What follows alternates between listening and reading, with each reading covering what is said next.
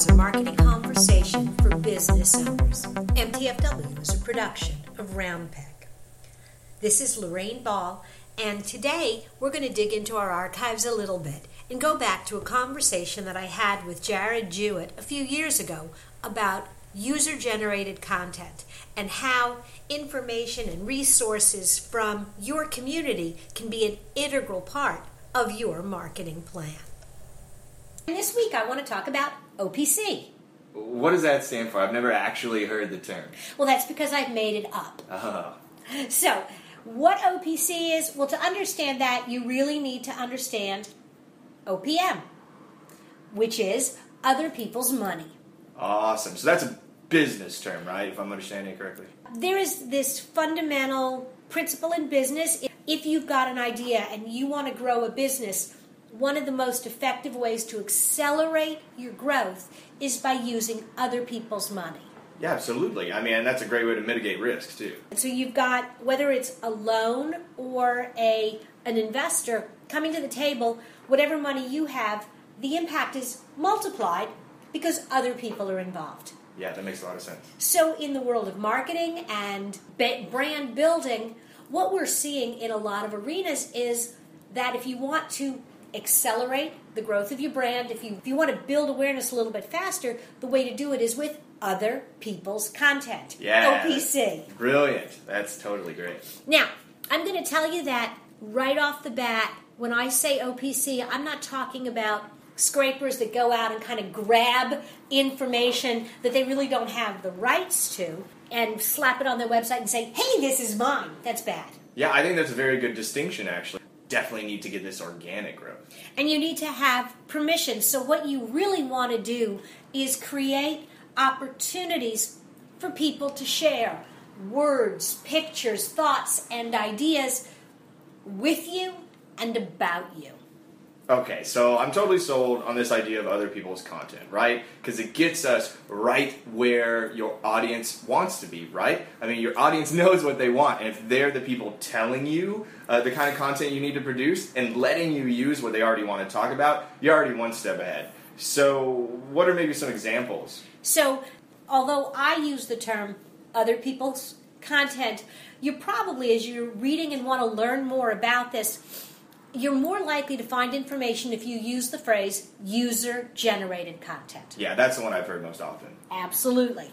So there are a couple of different kinds, and the first and probably the most common, the one people think of, is this whole area of reviews. Yeah, reviews are huge. There's a multi-billion-dollar industry built specifically around reviews of all sorts. You know, everybody says, oh, it's the millennials and the millennials. And yes, this is a generation that has grown up using their smartphones and feeling like they can comment and interact. It's not just your generation that is really embracing this idea of, I want to know what other people think. I think that's a great point. I think as more and more people, especially outside my generation, adopt and become more comfortable with the technology, I mean, it's human nature to want to trust one another. I mean, what's the statistic? Like 85% of smartphone social media users are totally trusting online restaurant reviews, but from fellow diners. Much, much more than from these professional food review sites. I can tell you, we travel all over the world, and I never go anywhere without my TripAdvisor app. Oh, yeah. And we've been in some of the most amazing restaurants because we're sitting in our hotel and we're reading the TripAdvisor and we're reading the reviews of other people.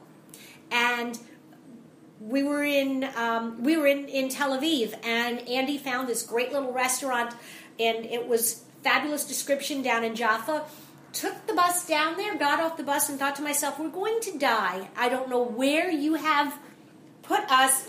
And he kept saying, no, the reviews say this place is great. I'm like, they're lying. Yeah. And we come around this corner, and here's this restaurant on the ocean, fabulous restaurant, enormous. Hundreds of people in this place would never have seen it from the road. And it had to be the very best meal we had that entire trip.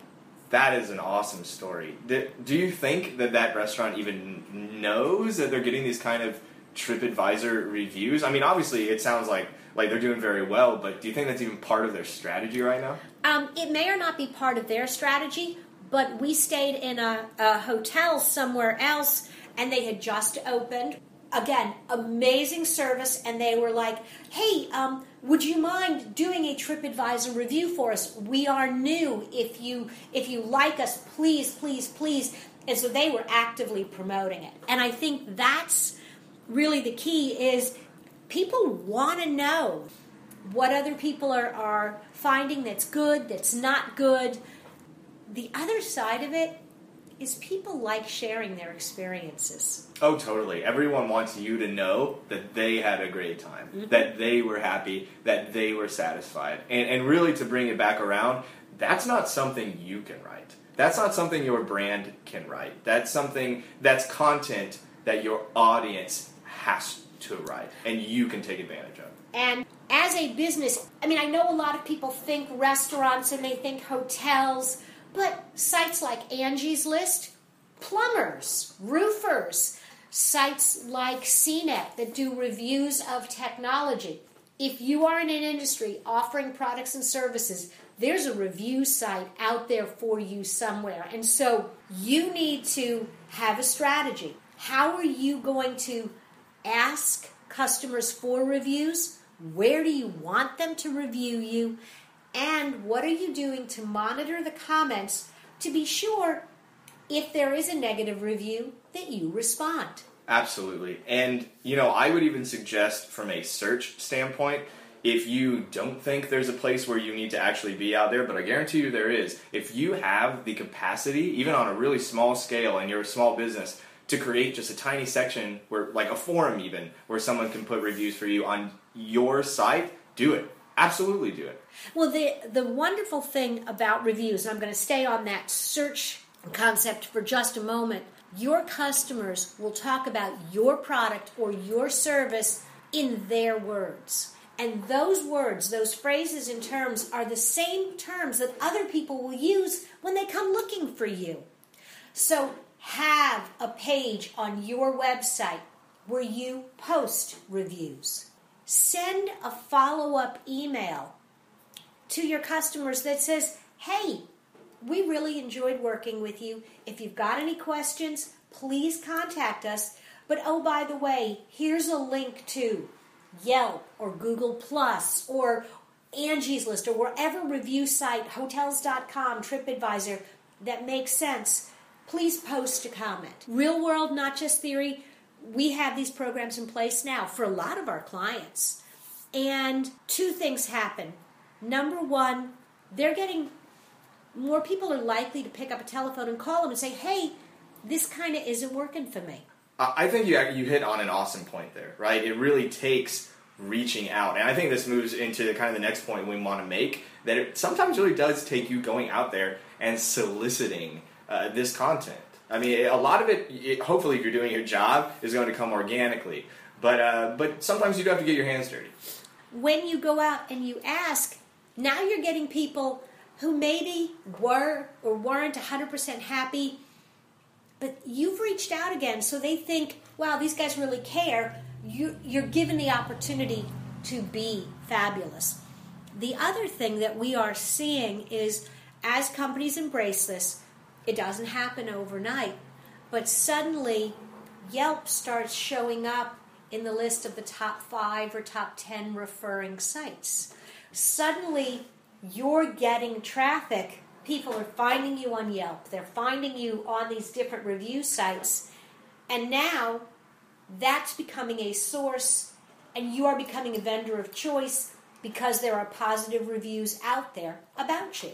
Yeah, these platforms are specifically built to reward positive reviews because they're in the business of making sure that people only have the best experiences. So again, if you get out there and you start soliciting this very positive feedback and user-generated content about your brand, the more likely you are to bring in a bigger audience.